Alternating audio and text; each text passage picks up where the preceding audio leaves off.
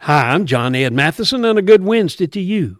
A good friend means a lot. The Bible teaches us that there's a friend who sticks closer than a brother. Two Italian immigrants became friends in 1947 when they were on a 14-day voyage to Ellis Island. When Lena and Yolanda settled in America, they went in separate directions. Recently, the son of one of the women started to try to find the friend that he had heard so much about from his mother. He learned that the friend lived in Pennsylvania. They left West Virginia, and 75 years later, these friends were reunited. The best friend you'll ever have is Jesus. He will search for you and find you wherever you're willing to be found. And when Jesus is your friend, you'll be introduced to a lot of people who are great friends. Is there a friend you need to search for today?